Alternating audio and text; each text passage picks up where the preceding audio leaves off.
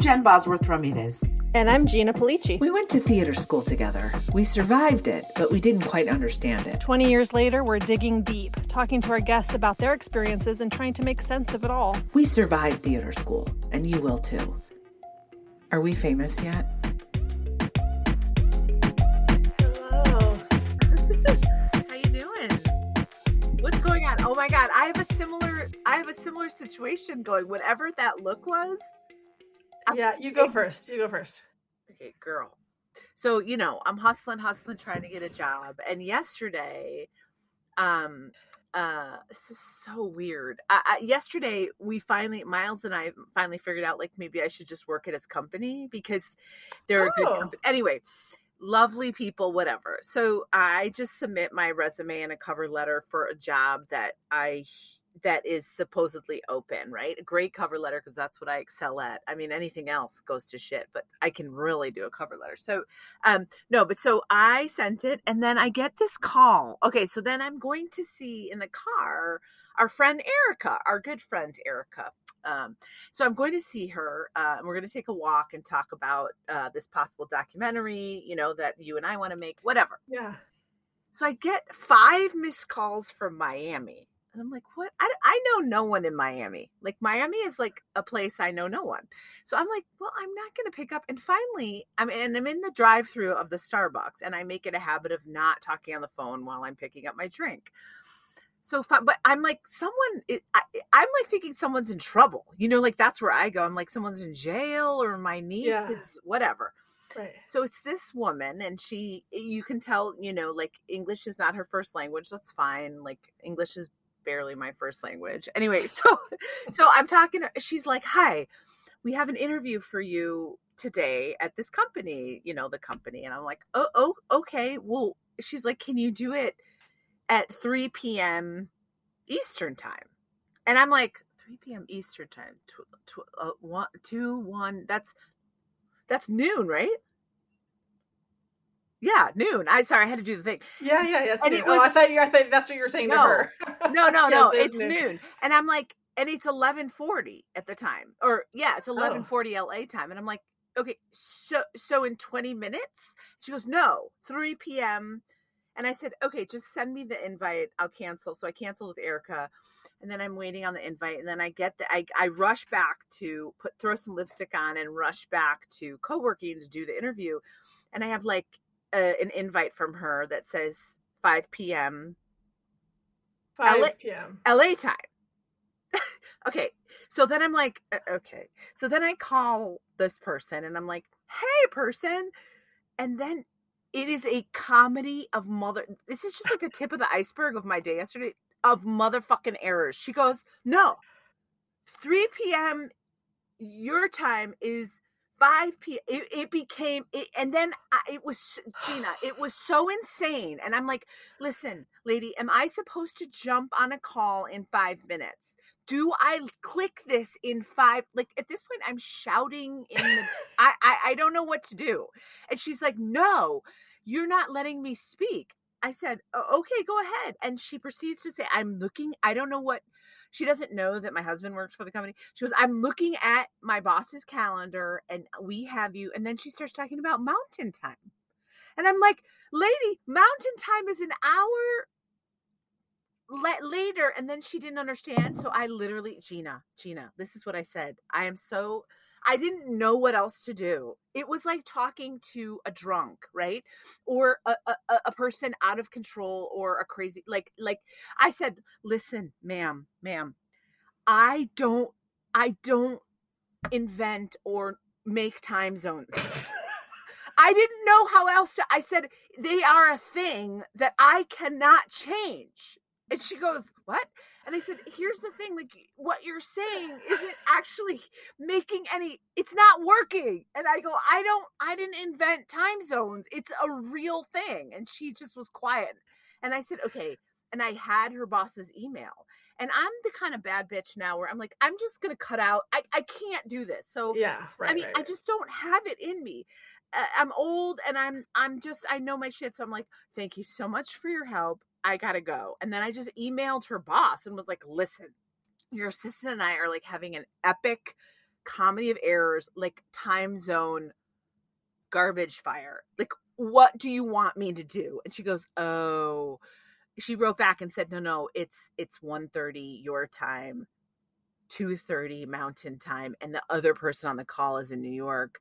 This is the working from remotely, different time zones, no English being a problem. And also, like, I think that it's so interesting. I think the assistant was trying to be assertive and like hold boundaries and thought I would, but didn't understand that we actually had a fundamental problem about like math. Right. And so then, and then I said, okay, so I got that settled. I said, I'm going to jump on this call in an hour then. Yes. Okay. Then I get a call from the assistant again. And I'm like, hi. She goes, I am so sorry. And I said, you know what? It is okay. She goes, I said, don't even worry about it. I couldn't. I literally said, like, Gina, I couldn't take it anymore, ma'am. I had to do something else. Yeah. It had to stop. We had to, like Susan Powder. We had to stop the insanity. It was just getting out of control. Well, I had a similar comedy of errors with JetBlue. Okay. Which is to say, going back about no, not even a month. Like, actually, it was only 2.5 weeks ago. You know, we had this planned thing where Aaron was going to take the boys to Utah and I was taking Chris to Florida. And I had a feeling that he never booked the tickets, but I didn't put that. It was one of those things I didn't put it in the front of my brain. So we're sitting around and I go, what time do you leave on Saturday? He says, oh, I got to look in my email. So he's looking and I can see the panic is going over his face. And long story short, he didn't book the tickets. And so I said I would do it, but the JetBlue website was having a problem. So I would get everything all teed up. Oh, yes. And then when I tried to book it, it would say there was a problem. Correct. So I did that 4 times. Oh, they charged you 4 times. So they charged my credit card. God. I mean, like $15,000. Yeah. Sure. Yeah. And so when the first time we called, the guy said, oh, don't worry, the charges will fall off. Okay. And some of them did. The 3 big ones did fall off, but now it was a few weeks later and not all of them had fallen off. So I called JetBlue. And of course, whenever you call any company, the first thing they do is say, we are so grateful you called. Please don't call us. Please email us. Please go to our website. Please talk to our robot. So I did. I started. It was nice of me, and I agreed to be in line on a text. So they were going to contact me when it was time to start texting with this person. So I get notified 45 minutes later. Helena is available to text with me. So Helena and I are back and forth. Hell being the key. Yes. And she quickly realizes that this is above her pay grade, and I'm going to have to speak to a supervisor. And so she tells me to call 1-800 JetBlue. And I say, well, Helena, we have a problem here because I did call 1-800 JetBlue and it told me to text you instead of calling. She says, no, you call this number and that's customer service. I said, but you're customer service. Yeah, but I can't help you.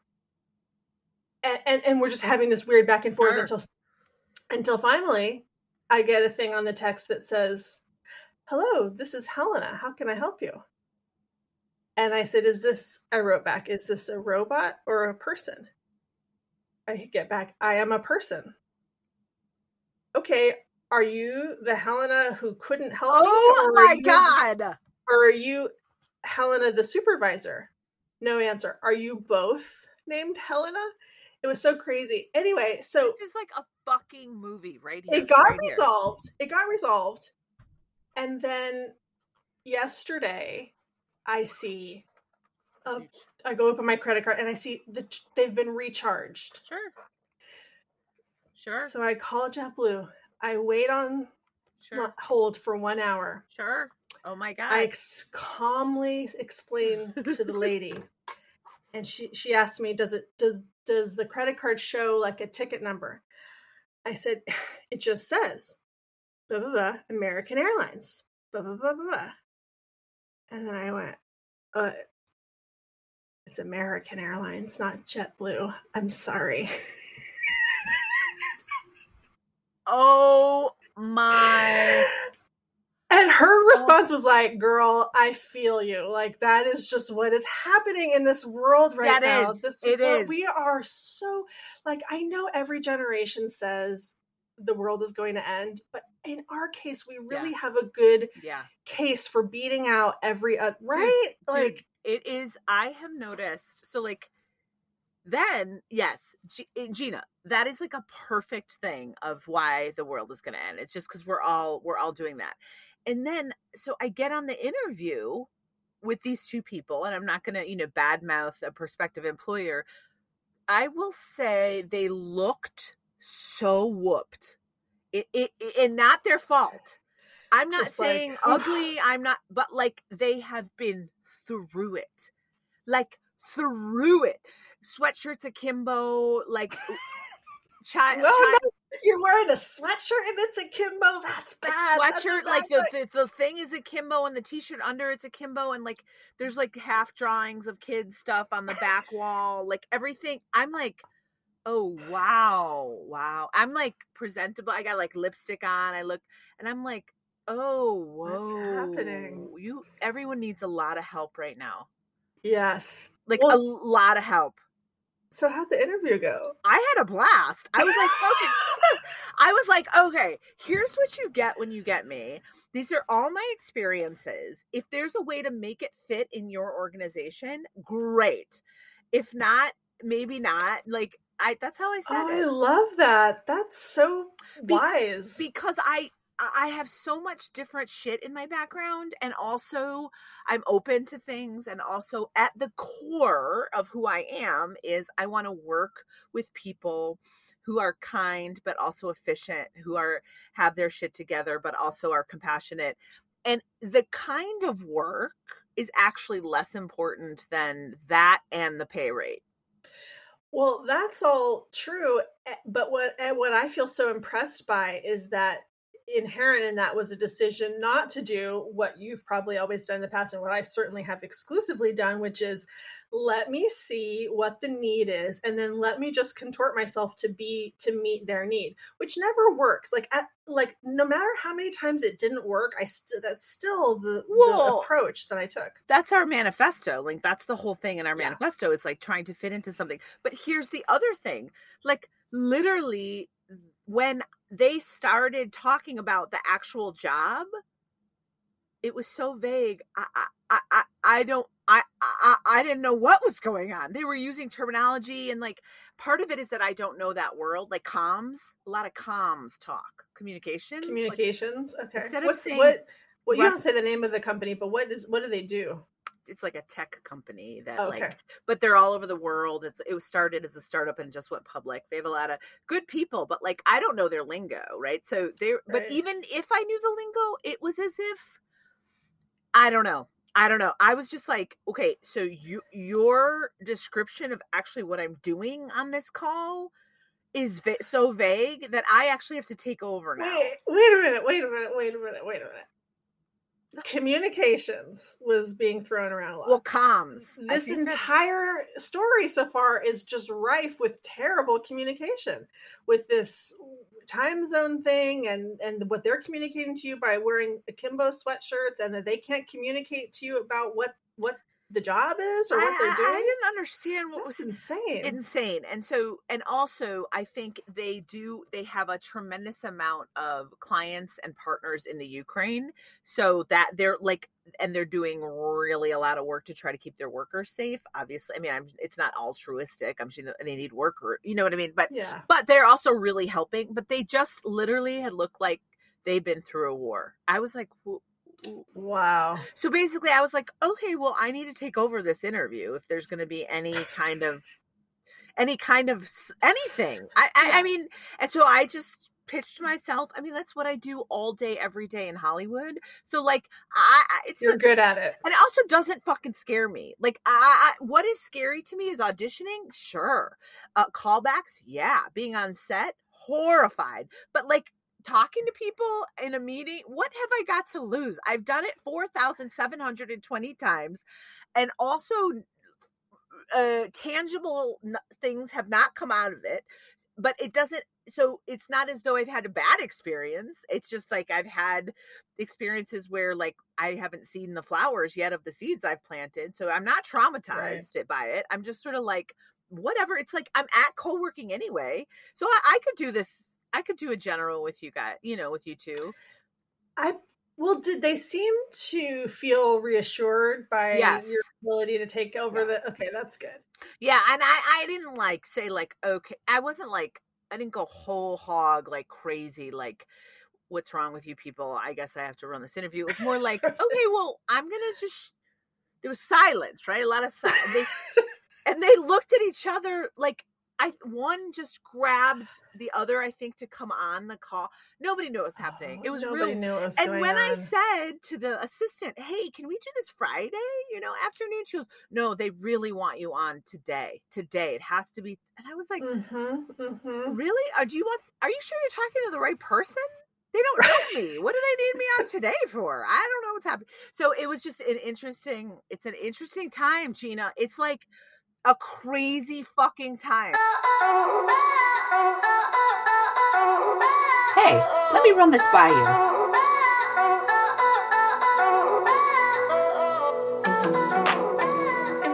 That's a great example, because the thing I'm really struggling with is like, the world is ending. Do I really need to keep refreshing our download numbers on my web browser? Do I really need to like start doing yoga? I just feel like the world but then there's this thing like you're describing, it's humanity. That's the thing that always comes through in the end. I have to say, life finds a fucking way. Life finds a way. As garbage as people are, particularly men, I'm sorry to say it, but it's true. Like, men ruin everything. As garbage as people are, there's also, and I guess Zelensky being a great example of a good exception, a good man. There's always people there who are ready to turn it around and do the right thing and make the better choices and, medicate people who are out of control in their decision making. Yeah. We have to take comfort in that. Yeah. I mean, there is comfort. I think that it is, yeah, and it reminds me of like the sort of Adam McKay stuff of like, I mean, I haven't seen all of Don't Look Up, but like, I think through art, there's got to be a way to like help in some way. Like I'm thinking about like, yeah, humor helping. The other thing that I have stumbled upon is, I think, okay, so I have a friend, a guy friend from Chicago, who's a director, and he moved to LA, and he's hilarious. And he's like me, married to someone not in the business. He's like a normal guy, right? And so he's like, he wants to direct horror. He's a commercial director, but he wants to do horror. And he's like, do you have a horror film? I'm like, well, no, I don't have a short. He wants to direct a horror short. But then I wrote this piece called The Weight of Breath about my body, right? And he's like, oh, this is body horror. And I was like, what? And it's a whole new genre, feminist fucking body horror, where it's a genre. And I was like, oh my God, I'm obsessed. So it is like, well, that's very much was in your piece that you wrote. Explain it to me more, though. Okay. So I didn't know it existed. So it all kind of coincided. So I talked to this guy, Justin, who I adore. And I said, well, I could send you the only short I have that's written that I wrote for a submission and didn't get anywhere.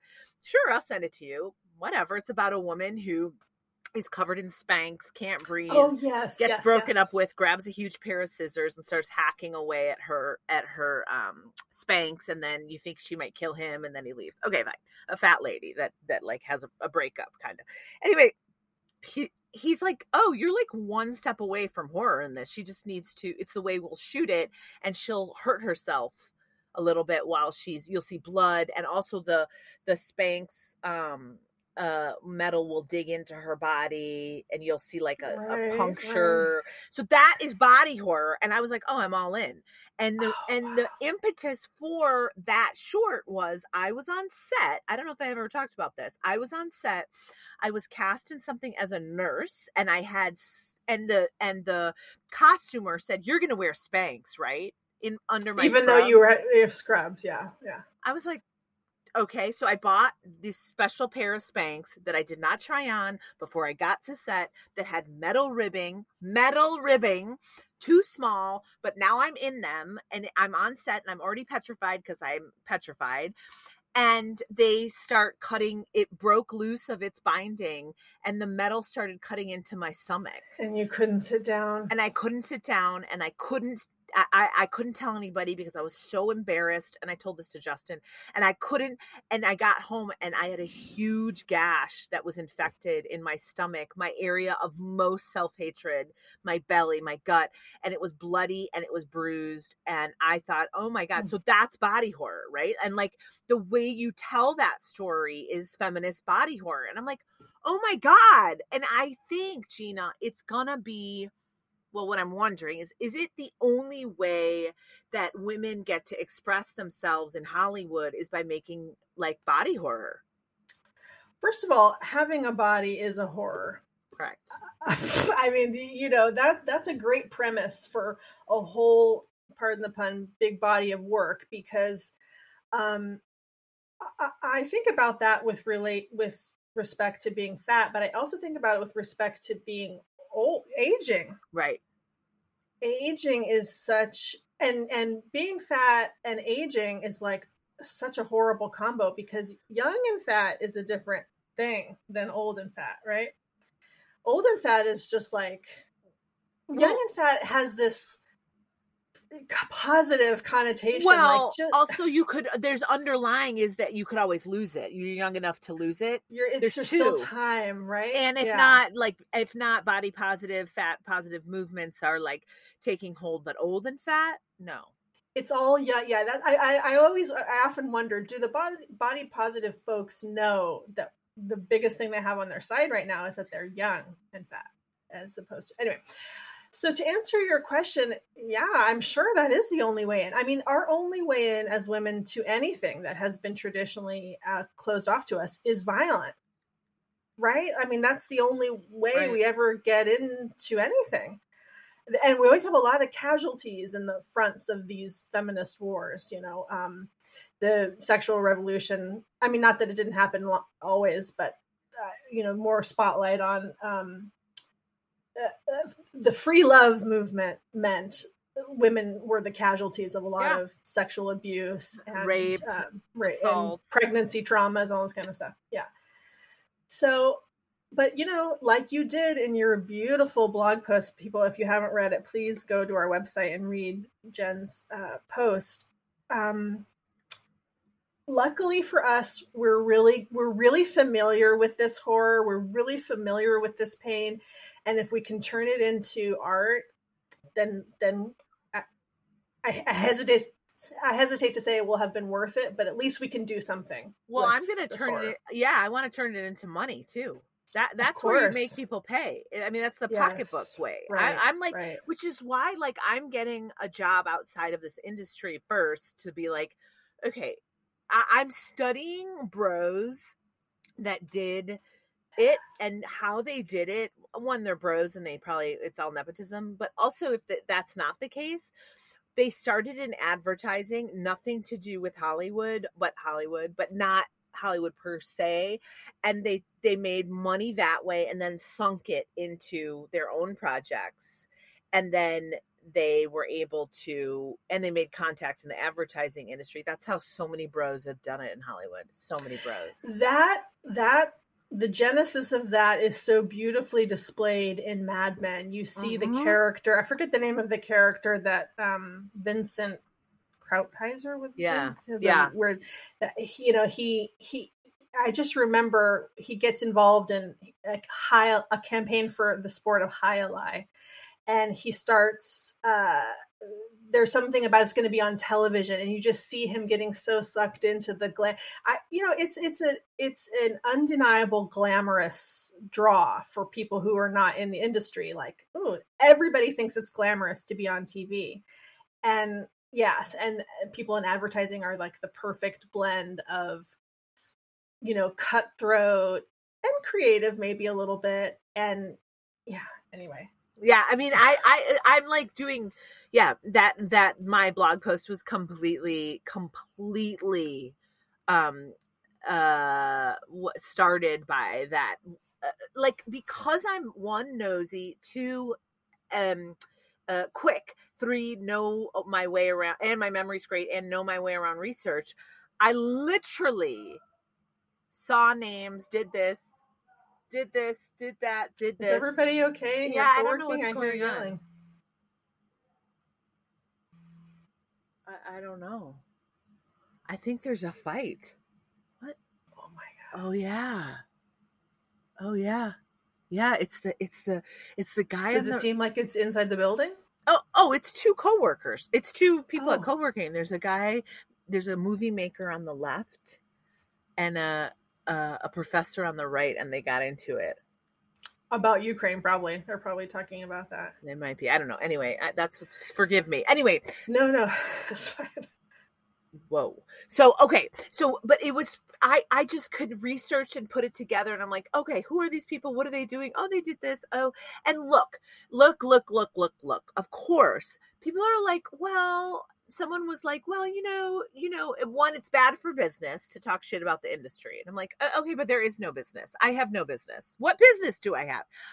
Somebody said that, like, you shouldn't write that? Like you want to be careful, kind of. And I was like, okay. Fuck that. Well, that's never, as if that's ever worked. Well, it doesn't work. And also, I said, lady, it was a woman too. And I said, listen, I have no work. There is no work. What do you mean I won't get hired? I'm not getting hired. This is not, no, like, that doesn't even make any sense. It holds no water, because it's not true. And, I won't be hired if I'm dead because I stifle myself and then have a heart attack. You know what I mean? So, anyway, that people say all kinds of stuff, but I also know that it is a bigger problem. I guess that's what I'm saying. It's not about these two dudes and an assistant at a table. And it is about the dudes and the assistant at a table. It's a much larger problem. So I am well aware that these three dudes are not the whole problem. Because people are like, maybe they're nice. I'm like, oh my God, you're missing the fucking point. You're missing the point. I'm nice too. I don't have a fucking job or a script with my name on it. And we have all internalized patriarchy to such a degree that, like, we miss it when it's gone. That group that I left. Oh yeah. It has gone, I'm still a member of the group, even though I'm not, in any type of a leadership position. Is everything okay? Yeah, everything is okay. Okay. The first thing that happened when the majority of us left is a bunch of men, or like a few men, came in. It was an all-female board, and now there's men on it, which is fine. And one of the first things they did was they reinstituted. Do you know what Robert's Rules is? No, what's that? It's like a way of conducting a meeting where you have to have motions and seconds and all of, it's like is it like a business meeting and a 12-step group? Have you ever done that? Oh, do they? I don't know if they use Robert's Rules in that. They do. Okay. Well, sure. And on the face of it, I understand it's meant to be, it's meant to ensure that everybody gets to speak their mind, and, and it's meant to be, it's meant to promote cohesion, but something about it's like, Robert's rule, like, that's what came in. It's just Robert's Rules now. It's gross, and and the organization has just gone. It's as if our whole tenure there was a fever dream, and they all went like, that was weird, and they just moved back to where it all was before. Right. That's really sad. That's super sad. It's sad, and I feel like in the same way that a group of humans will always look for a leader, a group of humans will always look for a man to be in charge, right? It's so deeply embedded in our DNA.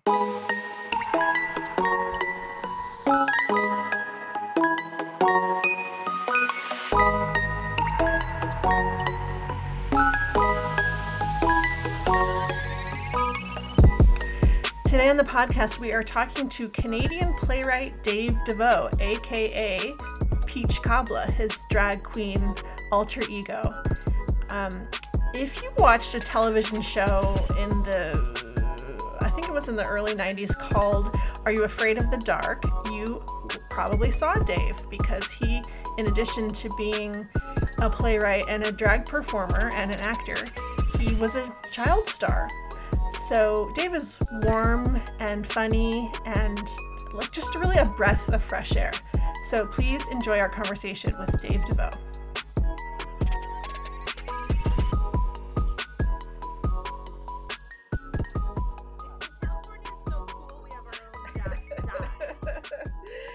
Anyway, Dave Devoe, wait, actually I have to phrase this differently. For the first time I'm asking, Dave Devoe, did you survive theater school? Did you go to a theater school? I think parts of me did. But you went to a theater school. Survived. I did. Okay, good. So, can you imagine? Can you imagine? I'm like, what are you talking about? What? No, we've had it. Yeah, we've had just one person who actually more than one person. People have different conceptions of what theater school is, and some people do a theater major and they don't know the difference between that and a conservatory. I couldn't care less, but I just didn't know for certain with you. So congratulations, you did survive theater school, but say what you're going to say more about you survived parts of it. Well, no, like I think like parts of me survived, right? Like I think we all come out of theater school like a slightly different assembly of parts than we come in. Mm-hmm. And I think for some people that's great, and I think for some people that's super detrimental. So we'll see where we all fall on that stuff. What part of you was a casualty? Well, you know what? Oddly enough, the actor part of me I think was a casualty. Like, because I sort of came to theater school from a very let's start at the beginning. I was a child actor in film and TV from a young age, and so then sort of went to theater by starting in film and TV, because theater felt, like a really safe, lovely, community-driven space. But I think what theater school gave me is, like, I came into theater school thinking I'm going to be an actor, and I left knowing I would be a playwright for my life. Oh, so, that's amazing. Yeah. So that was a gift. First of all, back it up. Yeah. We've had one other child star, Jonas Avery was on. Okay. But he went theater and then film and TV and back to theater school. So tell us, what happened there? How did that go down? Yeah, I mean, it's a bit bizarre. I was a sort of theatrical, precocious child. And there, and I was really into, like, we go see a lot of theater growing up. Not a lot. I mean, but my parents don't come from the arts, but they were like, let's expose our kids to interesting things. And then I must have been in like kindergarten, grade 1, something like that. And there was a teacher's assistant in our class who spoke to my mother saying, my mom's an agent and your kid is really like vivacious. And do you think that's something he'd be interested in? And my mom was like, I have no idea what you're talking about. So anyway, we met with her and my mom was like, is this something you're interested in? I was like, sure, let's do it. Let's see what happens.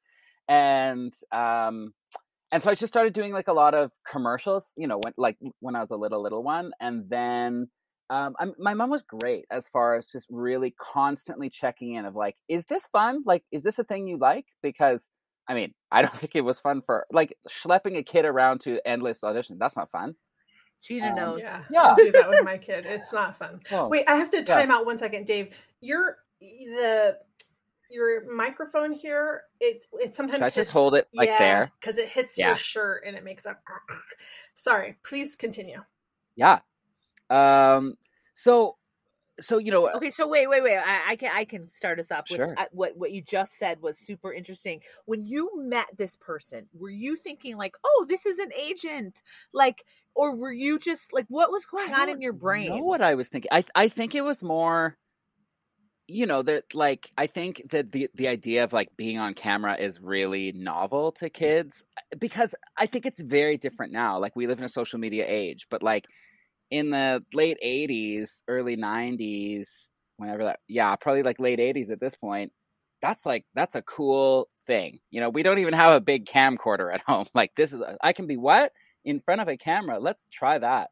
So it was great. And then when we moved, we had to move a lot for my dad's work. And so, but we kept moving to like bigger and bigger film and TV hubs, right? Like, so when we settled in Montreal, the agent I'd had in Calgary had sort of forwarded us to an agent in Montreal, and then I started actually going out for like real stuff, like films, and then I booked a series, and then it was like, oh, we're doing this, okay. And so, how old were you when you booked a series? Like that's everyone's dream, by the way, that in LA, right? So yeah, I was the first season, the first series. I would have. Oh God, that's a great question. I was probably like 9 or 10. Wow. No, maybe a bit older. I might have been 12 by then. And you were a series regular, like yeah. I mean, it's so. What in the hell? But I mean, it sounds like it's way more work than it is, because. So do you remember the Nickelodeon show Are You Afraid of the Dark? Yeah. So that was the show. That was the show. So I was part of the Campfire. So yes, I'm a series regular and I appear in every episode, but it's like there's a scene at the beginning, there's a scene at the end. We shoot the whole like season in like 3 weeks, right? So it's not. But still, yeah, that is cool. Awesome. It was cool. Yeah, because that's a show where like, yeah, you the kids, and then you go into the story in the middle, right? The actual story. That is fantastic. What was that like for you? That series was incredible. Because, I mean, I was a huge fan of that show. So I actually got cast, at first, I got cast in one of the episodes, like in the story, not the Campfire, and had a real blast. And then I thought, wow, I'm on Are You Afraid of the Dark? This is amazing. We shot it. And then the series was done. It got canceled. And I thought, oh, okay, well, I'm glad I just snuck in there. So then 2-3 years later, they announced that they were going to bring the show back. And I called my agent immediately saying, if they're casting Campfire, you have to get me in there. Like, please, please, please, please, please. I'll do anything. And she said, yeah, I'm trying. And they wouldn't see me. And I was livid. And then I called, I was like, sneak me in for callbacks. Like, we know this casting director. She cast me before. Like, please just get me in there. So like, you know, all of my child actor friends like went and had their callbacks. I had nothing. I was so angry. And then I was like, can you sneak me in with like the girls? Because like first they did the boys, like, anything, please. Hustler, man, you're a hustler. Yeah, well, I was just like, I love that show like so much. I don't know. And I mean, that is not, I'd never hustled for any other thing ever. But I was just it just felt like it's a sign.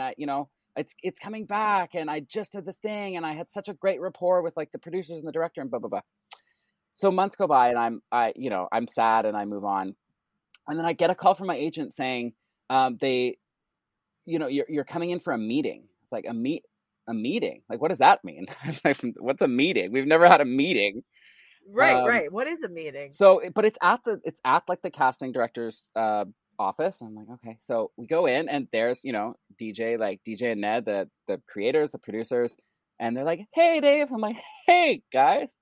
And they said, you've been really trying to like get in the room, haven't you? Like, I was like, oh God, that's just mortifying. Like, I said, yeah.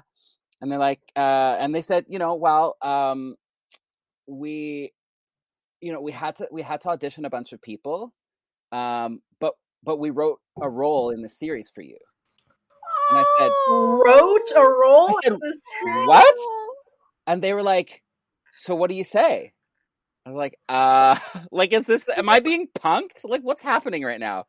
So Oh my God. I That was just it. feel so, and I just want to say, I don't think there's any coincidence that it was in Canada where people are fucking nice, right? Right? Yeah. Anyway, So but it so happened. this is a dream. So This it is happened, a dream.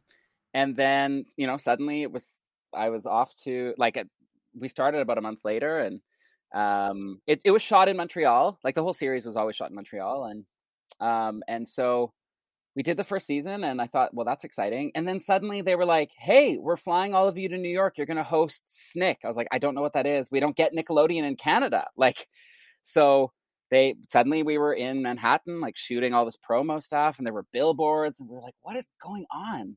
And that was like real. I mean, I did a bunch of like real garbage, like movies and things, but that was like my one little sort of touchdown in like, oh, is this what fame is? Like, stars. Weird. Yeah, to be a star. And I felt a bit uneasy about it, truthfully. Like, I was like, I don't know that that's I could see myself on that track, and I could see what that probably would be for me, and I think I worried a bit about what that would we talk a lot about that. We talk a lot about that, about like if I had gotten famous right out of theater school, I'd be dead.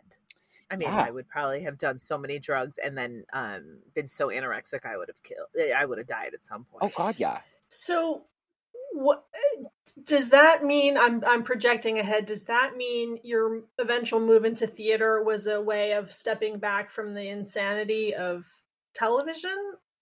I mean, I wonder, like, it's interesting because I shouldn't say that I sort of discovered theater. Like, they were happening in tandem. I was doing community theater. I do like the community musical in the small town where I lived.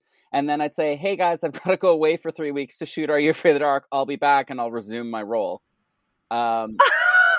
So I think, I don't know. I think, so the show happened, and then I was going to a fine arts high school in their creative writing program. Because originally I wanted to audition for the drama program, but I was already on Are You Afraid of the Dark at that point. And so they were like, okay, but if you have to go shoot it, like, you can't just not show up for drama classes for weeks at a time. Like, that's not a thing.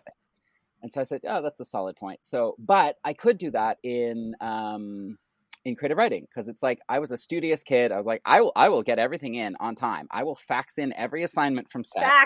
Fax. Yeah. Right. So towards the end of high school, I knew by then, through this creative writing program was really when I, because we were writing in every genre, but I kept going back to playwriting because it was like, dialogue. I get this. Like, I come from film and TV. Like, I get this. This is how I see the world and hear the world. So I started applying for theater schools, and then got cast. I got offered another series. Are you fucking? This is like the greatest fucking story I've ever heard in my fucking life. And I then, this is not self-deprecating. I think I'm a good playwright, but like, I've never been a good actor ever. Like, but it was a time and place where there were roles for like a vivacious fat kid. I was much bigger as a kid, and I was it. Like, I was that kid. Right. Like, yeah. So it's like you had a niche, and you really did. Knew yourself. Yeah. So it's like, I knew that you're shooting.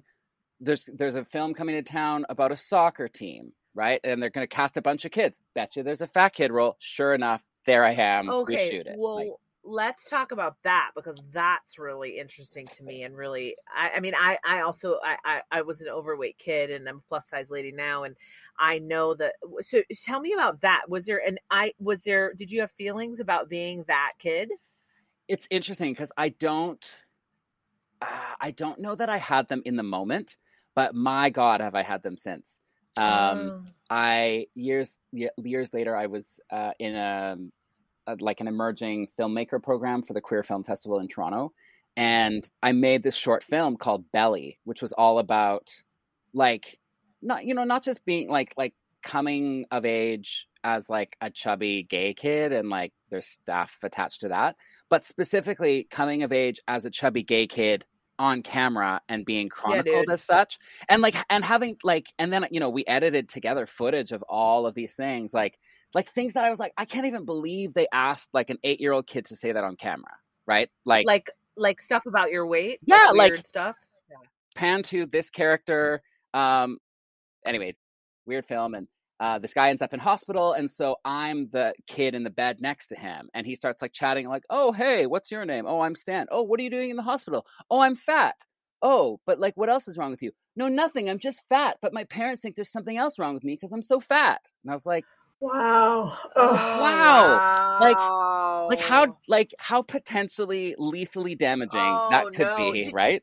Did you just compartmentalize it, or I you just think thought? So. Well, because I think I was like, I'm on set with like a bunch of friends who I knew. Like we'd done a bunch of films together. In fact, Ryan Gosling was in that movie with us back when he was, a young kid. Burt Reynolds was in it. Like, it was just like, we're doing this fun thing, but also, So yeah, there's just no attention paid, even because my son gets called in for those roles. He only gets called in for the bully. That's the only role he ever gets called in for. And when he gets cast, I just feel like it starts with costume fittings. The otherness, the separateness starts there, and it's like they're calling me back. Is this really his? Like, are these really his measurements? Yes, these are really his measurements. Okay, and then inevitably it's something like we had to. It was hard to find pants, that kind of thing, and saying that to him, saying it to me, but in front of him. You're like, but isn't this your job? Like, isn't your job finding clothing for bodies? Yeah, it is. And I and as an actor, I have the same thing. So I find that I have been so traumatized by the, not just the words on sets and or in television film, but also as an actor by the crew and by especially wardrobe and makeup and hair and anyway, so you compartmentalized that part of it. And also it sounds like no one was like mean to you, to your face. Like they weren't like, oh, we can't find clothes for you, or I mean, I think they were a bit, but I think I was really sheltered by like really good parents. Like, and I mean, because there were the kids on set who had like, that stage parent who like really is there to make sure their kid is successful and make sure their kid like that. And that was not the energy I had. Like I had, like my mom is a refugee. Like she came to Canada as a refugee. Like she grew up in a very particular context. And this is a very different context where she's like, I'm just here to make sure no one is fucking with my kid. Like, and not in like an aggressive way, but just in like, okay, let's walk away from this conversation. We don't want to do that. So I felt I was very taken care of in that sense. Wow. Okay, so describe the bridge between doing all of that and then when it's time for college and you're looking into acting program, or at the beginning, that's what you were going to do, is an acting program. Yeah. So I applied for a bunch of programs, like determined that I was going to be that, conservatory actor, and like, I look back at it now and it's so funny. It's like I'm trying to sort of rationalize what my 17-year-old brain, like how I chose who I applied to. It's so confused. Like I've applied for Juilliard like 2 or 3 times in my life, but like no other, like, but it's like Juilliard and then like the local college in my town. Like, interesting. Like, what's the Juilliard connection? I have no, anyway, someone told me once probably that Juilliard was the place, and that really set in somehow. So I applied for a bunch of theater schools, and there was one program in particular that I was curious about because they have a conservatory program and they have a playwriting stream, and they also had what they at that time called creative ensemble, so like devised theater. And I thought like that there's something in that, maybe that's a thing. So I got accepted to that school, and that school is a funny one. It's called York University. It's just outside of Toronto. And I mean, I'm sure there are many theater schools like this, but at that school, like everyone starts in first year in sort of a general, like all the theater students, you don't start your conservatory till second year. So you have your first year to sort of do some shit, and then you re-audition for the streams. So I went there, pretty determined that I really wanted the conservatory stream. And then there's something about the, like, you know, my acting and movement and voice classes in first year that I was like, I think the writing was kind of on the wall there of like, I'm not great at this. Okay, so say more. Yeah. Yeah, like because I mean, I think, you know, film and TV was such a fun thing for me that I was like, this needs to be fun. And like, I think it was like, I have to learn how to work in a very different way than I think my brain, or even like how weird and disconnected from my body I am in these years, like more than I'm prepared to do. Where were you at with your body in that, in terms of when you started that school? Like, had you thinned out, or like, were you still, well, I mean, like, I'm curious. Like many of us, like, you know, you thin out and then you don't, and then you thin out again. Sure.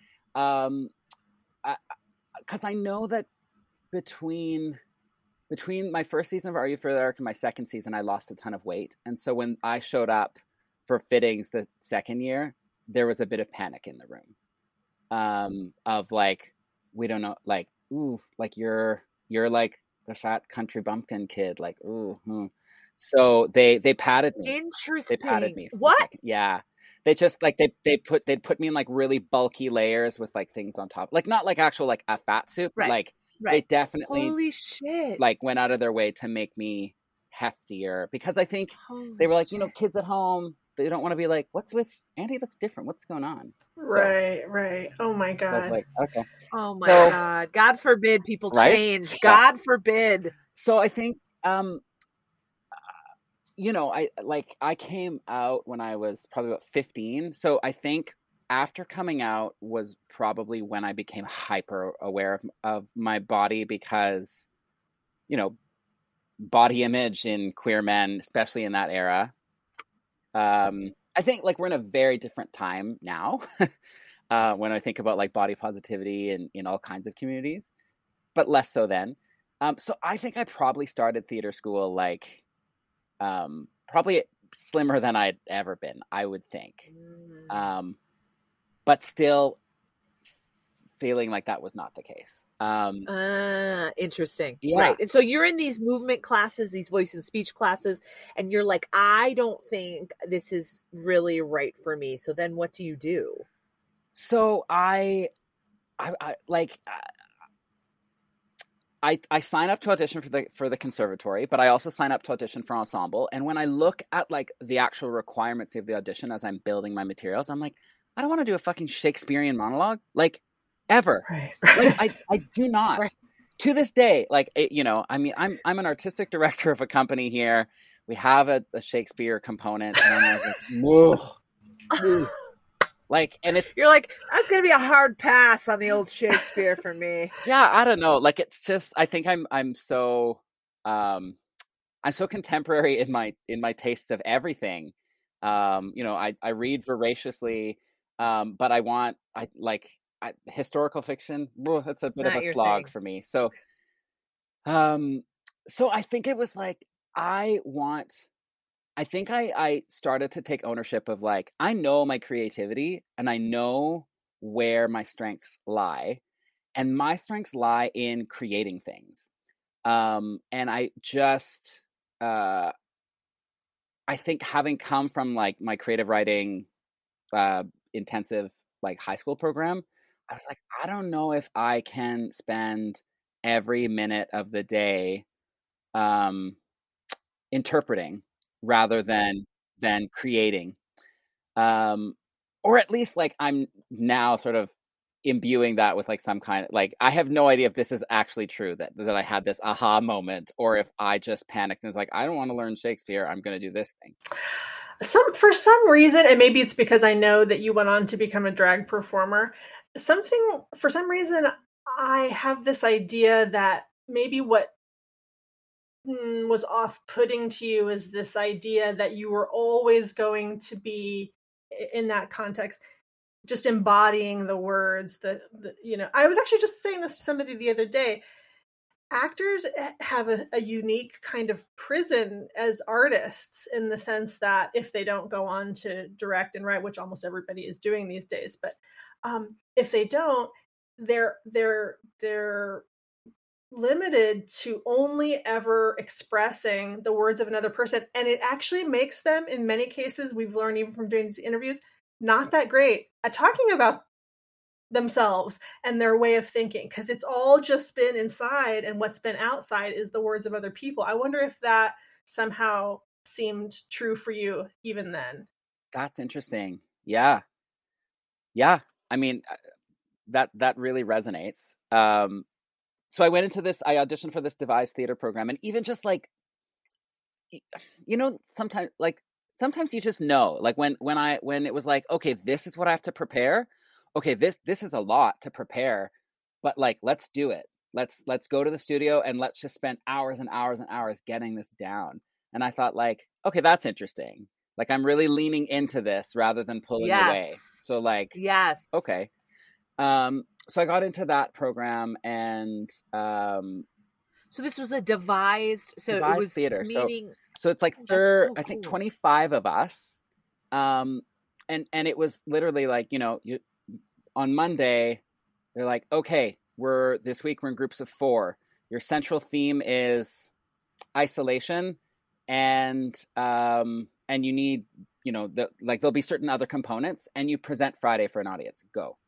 Oh my God, that's the coolest thing. Cool. And hard as hell. Yeah, that must have been It was scary. great. It was really, and I mean, and they'd give us some really specific projects, and but it was great. It was just like constantly generative. And yeah, I do think, you know, if someday I end up in a TV writer's room, like it will be because of that, of just knowing that I have to make something, and I just have to make it work in a tiny, tiny period of time. There's not room for like this deep contemplation of, but I don't know. It's just do it. Right. Oh, that is gonna, if you ever did want to do TV and a TV, like, I know I'm not in a writer's room, but like from what I know, that's like extremely helpful, because overthinking and second guessing in those situations is like, nobody has time is money, and just make a choice and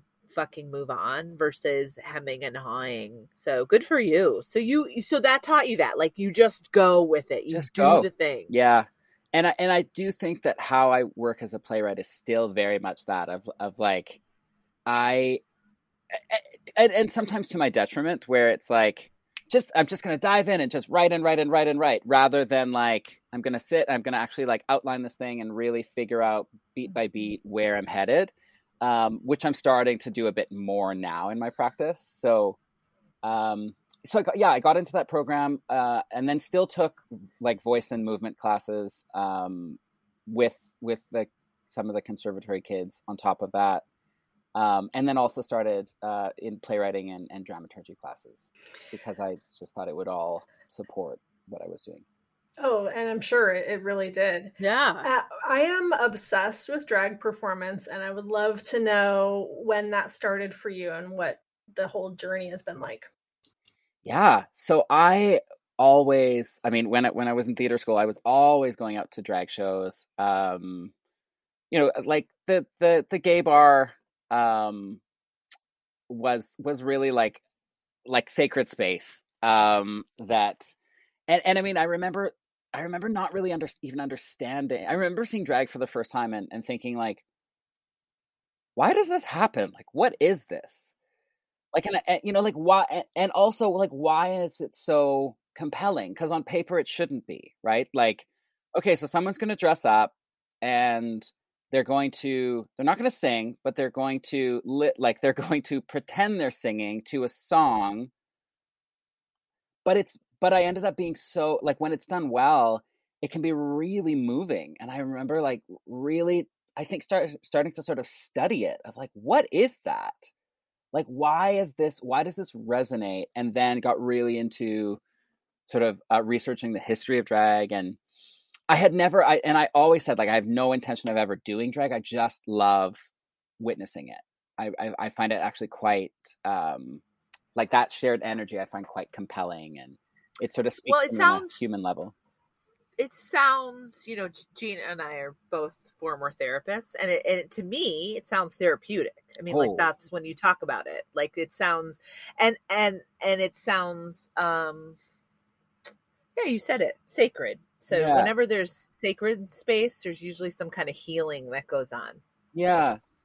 So then my husband, well, then just a guy I was sort of dating, I was living in Toronto. He was here in Vancouver, and he came out to visit me, and I introduced him to, you know, the world of drag and all these shows, which again, he'd never really participated in, but it became this, you know, we were there every week to see the same show with the same queens and being really into it. And then I found out I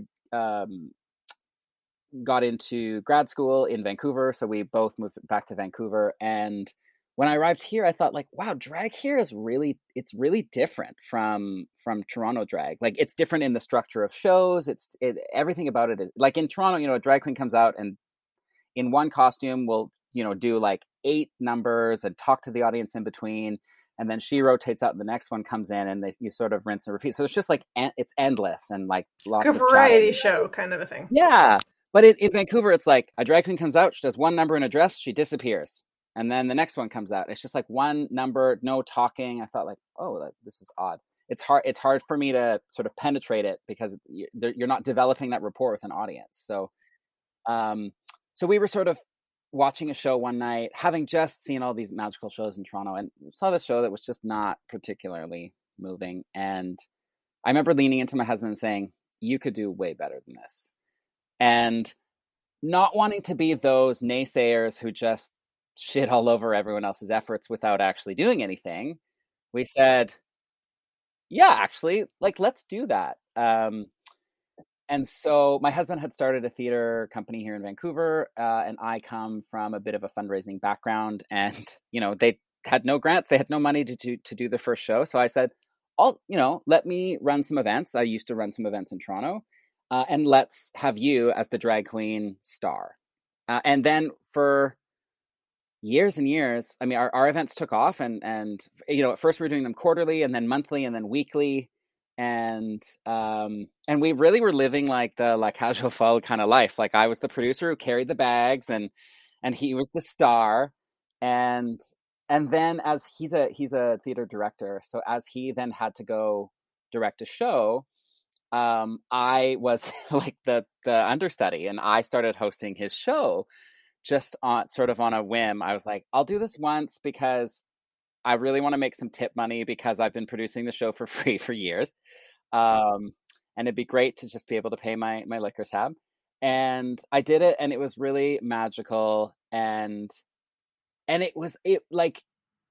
also kind of emotional because I was like, oh, hey, child actor Dave, who did this thing for years and years and then stopped.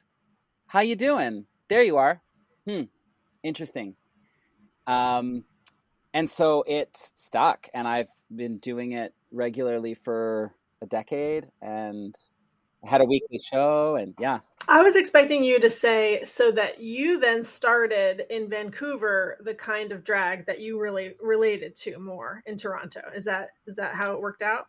Yeah, we just sort of, I think, and I mean, we still do a lot of shows, like we do guest spots on other people's shows that still have that sort of Vancouver structure. But yeah, I started a show here called Shame Spiral, which was literally, I show up in an outfit. I do have a guest in the show, and, you know, she prepares some numbers, but I don't know what I'm performing on any given night. So I have what's called the blender of shame, which is an actual blender with the blades removed, full of 100 different songs on pieces of paper. And so when it's time for me to do like I talk to the audience relentlessly. When it's time to do a number, an audience member comes up, picks a number, brings it directly to the DJ. And then the whole gimmick is like, will she know this? Will she even recognize it from the opening bars? Let's see what happens. And so it's like this gag that everyone's in on. Oh, I love that. And yeah, and it was just so different than anything because everyone was so used to like, nope, you have to be in the exact outfit that's in the music video to do that song. And I'm like, well, no, this week I'm going to be in this sort of like flowy number and maybe I'm getting Shirley Bassey, or maybe I'm getting Nicki Minaj, or maybe I'm getting Dolly Parton, and any of those songs are going to happen in what I'm wearing. What's it like to do a Nicki Wow. Minaj number in a flowing dress? Well, it's great, actually. It's wild. I actually broke into the drag scene here by doing Nicki Minaj drag. Okay. I just did rapper drag, which is very weird to think about. But it's, it's... My husband talks, we both get interviewed about drag a lot. I think because we're like the theater professionals who are also drag queens in the city. So we sort of straddle two worlds that are pretty associated, but a bit loosely.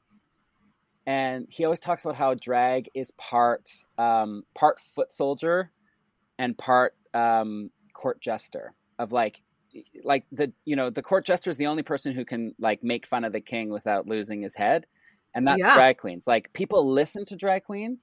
You have mic time and people will listen. So you really got to make sure you know what you have to say. Mm-hmm. And we take that very seriously. Like, as a result, we get hired to do political interviews with candidates running for premier here. Like, wow, how cool. Because it's just like, because you can sort of penetrate a bit further than if Dave was interviewing someone, because there's a certain grandeur and a certain stature that's so performed, but it gives you entrance. So, well, do you have any idea? Because what goes on in my head when I hear this is like, oh, they should have a television show, like a talk show, where they in drag, those characters do hard hitting interviews, but as queens, as drag. That'd be great. That would be fantastic, because also what I love about what you're saying is the mixture of being able to, humans are so funny. It's like if someone puts on a beautiful costume or a funny costume or a crazy costume or whatever kind of costume, and then asks you a question, there is even a hard-hitting question. There's a what is it? It softens the blow of reality, I think. And it sort of can be make-believe, but it's not really make-believe, which is what I think is great about that. Is also reminds me of like Sacha Baron Cohen stuff, which is where if you put on a character, you can sort of get away with a lot of shit. And also you can pinpoint in without people taking you too seriously. And so when someone's not taking you so seriously, they're apt to actually tell you the truth more. Yeah. They're like, what does it matter? I'm just talking to these queens. Like, it's so fun. It's so fun. And then all of a sudden they're dropping these serious, they're getting into serious stuff. And you're like, oh, like when I watch stuff like Sacha Baron Cohen, I'm like, oh my God, this is so intense and deep. And yet I don't really feel like I'm going to go off the deep end because it's under this guise of quote fun, right? Mm-hmm. It's like, whoa, it's real deep. It's like a real deep. It's like a real multi-layered. So I love this idea that you interviewed. Do you work as a team? Yeah, quite a bit. Not always, but quite a bit. We do everything. I mean, we run a company together. We raise a kid together. We do drag together.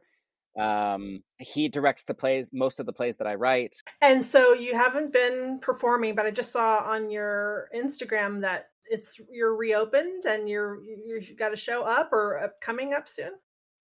Yeah. So my husband runs a company called ZZ Theater, and which I have worked with and for 14 years. And so ZZ is doing its first live show in 2 years. We did a full digital season during pandemic, which, great. I'm glad we did it and we were able to employ a lot of artists, but it's not what we're designed to do, right? We're theater artists, so we're not filmmakers. So it's really exciting there that we're in rehearsal right now. But then about 5 months ago, I started a new job. So I am the co-artistic and managing director of the Children's Theater here in Vancouver. And so we just opened our first show in 2 years yesterday. And how'd it go? Congratulations. Yeah. How'd it go? What are you doing? What show? It went really well. I mean, it's a show called Graph. It's sort of an adaptation of the Three Billy Goats Graph that's really actually like quite beautiful and timely, because it really deals with immigration and displacement and like who who does or does not deserve to be in a place that has a resource. It's really, but in like, in a whimsical, digestible musical piece for kids. So that's really exciting. Well, and my other question is, can you mix kids theater and drag? Oh, we do. Yeah. So, Good. Okay. I mean, we do a lot of drag queen story time, but also the Children's Festival here in Vancouver commissioned our company, Zizi, a couple years ago to create a drag show for kids, which we perform with our son, just the three of us. Oh, he performs your son? Yeah. Wow. That's amazing.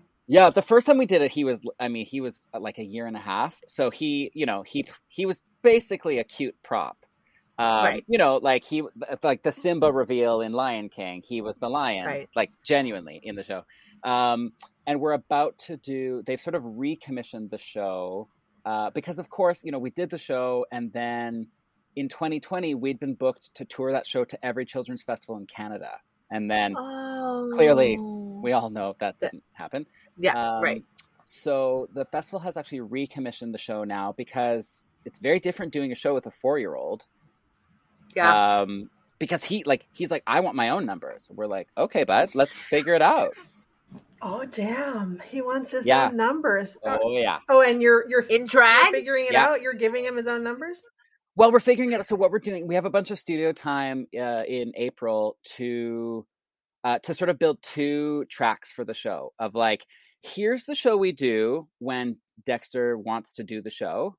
And here's the show we do when backstage he's like, I'm not doing that. And we're like, right. I honor that, because if this isn't fun for you, we're not doing it. Like, we've had a bunch of requests over the pandemic for like us to do the show like live on Zoom. And we tried doing it once, and it was just not fun for our kids. So we're like, yeah, we're not doing that. This has to be fun for him. If this is not fun for him, there's no point. Which is what your parents did for you when you were acting. Yeah. That's amazing. I want to shift gears a little bit to ask the question that I always want to ask people from Canada, which is, what do you think of us down here? Seriously, what do you think of us? I mean, I've dated, weirdly, a lot of Canadians, but not in a while since I've been married, which is good. I haven't been dating them while I've been married. But so I would love to know, like, when you look at us, what is the general thing about us, our theater, our lives down here? We never talk to people in other countries, to be quite honest. Well, I mean, I have a lot of people who I'm very close to are American and live in America, and I've spent time, a lot of time in various parts of America. What continues to blow my mind actually about the US is like, how many states there are and how different they all are. And like, sometimes, when I visit, I've been working on a show for Nashville Children's Theater. And so when I'm down in Nashville, I'm always like, wow, like this is the same country as when I visit Portland, San Francisco, or Portland. Yeah. Like, it's kind of mind blowing. And I mean, we have a lot of provinces too, but like, not really. We have, between provinces and territories, we've got like 13. 7? Oh, 13. 13 total, right? Yeah. And I mean, not that any of them are a monolith, and, not different parts of the province, obviously there are different, but that continues to be wild. I think we're living in a super complex time. Is what I think. And I think it's really dangerous for anyone to perceive the people of a particular place as being a particular thing, Yeah. I don't know. We have family who live in rural Texas, so we've spent a bunch of time there. Sure. Like super memorable every time. Sure. But like, I guess my question is, I'll get really specific. Yeah. Do you feel, you personally, I don't know how all Canadians feel, and I'm certainly not going to get in touch with all my exes right now, but do you pity us that we're such a mess down here? Yes. You can be honest. Yeah. I worry. I genuinely worry because I think, the world feels really scary right now. And And I think because Canada and the US are so intertwined in some ways, and then also like completely removed from one another in others, to see like how our politics are really like creeping and interweaving right now, and not for the better, is it scares me. It keeps me up at night for sure. Yeah. That's good. That's enough. Yeah, I get it. Yeah, but I like that you said, like you kind of like look and say, "Oh God," because it really resonates with me, and it mirrors to me my own feelings of, "Oh God, what are we doing?" Yeah. And so it's nice to actually have it reflected in someone that doesn't live here. Say, "Oh God," not that Canada's perfect. It's not what I'm saying. But what I'm saying is, you look at us and say, "Yeah, oh God, you're right. You're living in. It's weird what's happening here." So thank you for that. So getting back to theater school, this was it was a 4-year program at York. It was. Yeah. Okay. And when you graduate, another thing we always ask people is, when you graduated, did you feel prepared for the job market? Did you feel like your school, I mean, now you're an exception because you were already in the job market before you went to theater school. But in a different job market. Yeah. Right? Like, I don't think my child actor work in any way prepared me for how to carve out a life in the theater, right? Because it's just, especially like auditioning for film and TV versus how do I become a playwright, right? Like, it's just, what I will say is theater school, the best thing that ever happened to me, I think, in my entire career happened while I was in theater school, which was every student had to take a class called theater management. And the sort of, it was all about grant writing. So so our final project was to write an operating grant for a fictional theater company that we came up with for the Canada Council for the Arts, which is, a grant that I write all the time now. And the professor actually put together like a jury, like a mock jury. So you had to submit the application, and either the jury approved it or they didn't. And that was your grade. Did you get approved? I did. Yes. But what I liked about it is that, like, it, they're not just like, make this grant. They're like, okay, so the first part, like, first you have to figure out your company. So this week you need to work on your company mandate. And here's how that should look. And then submit it. And if you don't pass, work on it and resubmit it. And you amazing. So it wasn't pass or fail. It was like, keep it's doing like actually the work. Teaching you something. Yeah, practical skills. But when that helped me. Yeah. Oh, sorry. Go ahead. No. So I mean, that, like, so I felt, I can't say that I felt like, oh yeah, okay, I can just go out and get all these grants, because no theater student is getting grants immediately. But I was fortunate that I was, and I think probably because of my fine arts high school, where in the literary arts program, we had to submit, like, as part of our grade, we had to submit our writing to like at least 10 publications per term. So we were like really used to like sending things out. So, even when I was in theater school, as I was writing little short, really not great plays, I was sending them to companies, which, like, in retrospect, I'm like, I can't even believe I had the gall to send this, like, but, and sometimes I would get responses. One time, I got invited to come in and have a chat with the AD, which, like, led to a commission like a year later, so it's just, I think I had enough gall to just be really pushy. But I definitely, I definitely took a lot of more established artists out for coffee to say, like, how, like, I know all the things, like, you're this playwright and you also act, but, like, how do you pay your bills from month to month? Like, I asked that question a lot.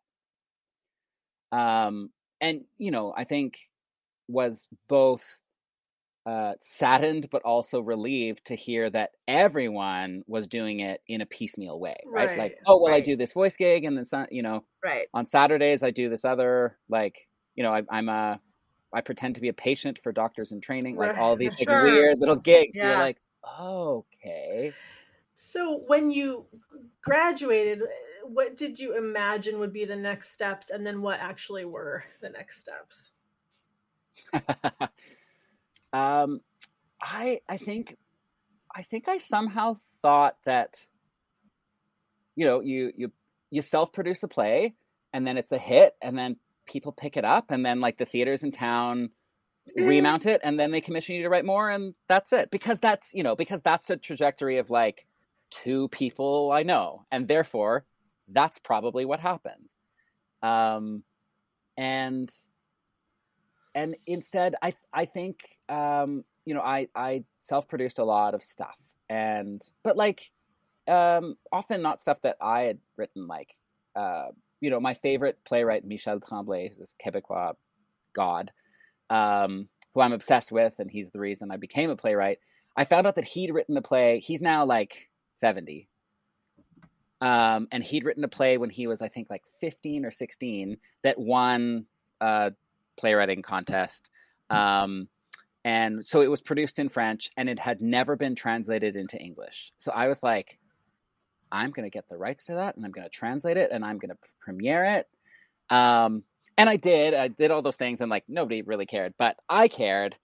But I cared because it was like, I'm learning how to produce and I got so many things wrong, but people were very kind. And, like the local theater critic called me to be like, hey, I just got your press release and your press kit. Do you have time to chat? And I was like, yeah. And he walked me through like, this part was really good, but this, like, you're actually missing some information here. So you should think about adding this next time. And I was like, what a generous, kind man. Like he could have just ignored this and said, sure, I'm not going to that. Fuck it. So, I had a lot of mentors who he ended up being one of my key mentors for years and years and years. And I was very fortunate that a lot of people, I think, were taken by the heart that I bring to the table in everything I do. And which is why, now that I've found myself in a leadership position, I very much it's like, let's pull artists up into leadership. Let's encourage people. Let's answer every email, show up to everything. What I guess I'm going to turn the question back on you. Like post theater school, you took people out and you said my question for you is, how do you pay your bills from month to month? Because people like, do you get a salary? Do you pay yourself? How does it work? So I mean, since the fall when I got this new job, now I have a salary, yes. But up until then, a lot of people, like God knows, a lot of theater folk like either are bartenders or servers. And drag for me was my bread and butter for years. Yeah. So, between my weekly show and then like I would get some corporate gigs and that became that was what I could rely on. So corporate drag gigs, right? Mm-hmm. Yeah. Oh yeah. RuPaul changed everything, right? Like now people are like, oh, drag's interesting and it's actually not as scary as we thought. Yeah, understood. I one of the reasons I'm obsessed with it right now is it only recently occurred to me that what people are doing with it is creating their entire, even though it's a character, they're creating, in a sense, their entire personal narrative from beginning to end. They have complete control over the story that is the story and the image that is going to be presented. And the people who seem the most successful at it, which was the thing I was going to say about you, are unshakable in their belief about who they are and who this character, like you can't, I'm undeniable. They're undeniable. Like totally they're undeniable. And you seem like a person who carries around sort of a natural sense of yourself and confidence. Did that come, you think, from having great parents, and maybe you also were just born with a predisposition to finding equilibrium? It's so interesting. Like now we're getting deep here. Like it's so interesting to hear that because that's not my perception of myself. Do you know what I mean? Like I had this whole conversation with my mother yesterday about, I'm almost 40 and just sort of, I think starting to like have these aha moments about myself of like, interesting. Like it's interesting to hear people reflect what they take in versus what's happening in here. Right. So I was like, oh, confident. Okay, cool. That's cool. That I'm glad that someone's buying that. So, because I do like, I think, you know, I constantly am like, am I good at anything that I do? Like, there's a constant self-evaluation, which in many ways can be crippling, but I also think is a powerful thing to be constantly fighting, because it means I can't be complacent ever. Well, Right. also there's a humility about it that is necessary to, like, curiosity about, am I actually, like, what am I projecting? What am I doing? And what am I, like, there comes a real, like, facing the present versus compartmentalizing and saying, you know, like, taking stock, I would say, is a great thing, instead of just either compartmentalizing or lying to ourselves. And it could become crippling, but it sounds like for you, that sort of sense of, what am I doing? You seem really curious about life and about your own process. And the older I get, the more I realize that curiosity is the thing that's going to save us, because there's not judgment in it. Stay curious. Like earlier in our conversation, when I said, you know, I know that I'm a good playwright, I was really testing that out. Like, that's new. I don't think I've ever said that. I was like, let's see how this lands. Okay. Yeah. How did it feel? To say it? That felt good, actually. Well, Yeah. it's just because I'm sort of, it's my film TV friends that I'm starting, like, who I'm spending more time with, that I'm like, whoa, like, the way you talk about yourself is so cool. I've never met people who are like, I'm a great actor. So, like, they could cast someone else if they want it to be terrible, because I'm the best. And I'm like, Right. oh, cool. Yeah. But Yeah. I love witnessing Dave, that. I mean, surely you don't still think you're not a good actor. I think I'm a good drag queen. Like, Okay. but So, you know yeah, what? that's Truthfully, like, I've now started bringing my drag practice and my playwriting practice together more and more. Like, my plays are, some of the ones I'm working on now are dealing with drag. I'm writing a solo show for Peach Cobblah to perform, and that I think I can do because Peach is safe. Like, I feel pretty. I don't want to say invincible, but like, there's, like, impenetrable almost, yeah, in a I way. think impenetrable is the right word. Yeah. Oh, may everybody have a Peach Cobblah Cobblah. in their lives, right?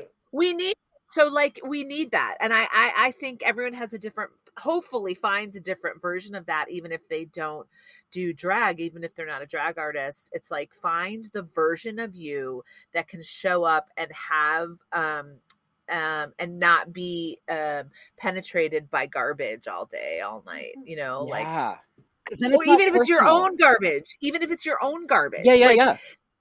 right. So, like, I know that if I'm on in a meeting or something like that, I will still think, oh, you could be garbage, but I won't let it in. It's like, I'm like, yeah. But here we go. We have things to do here versus really, you know, so that's my version of that. But I feel like drag it's just so, what is it? It is just such, like, a weapon, and also it's a weapon and a olive branch at the same time. Olive branch at the same time.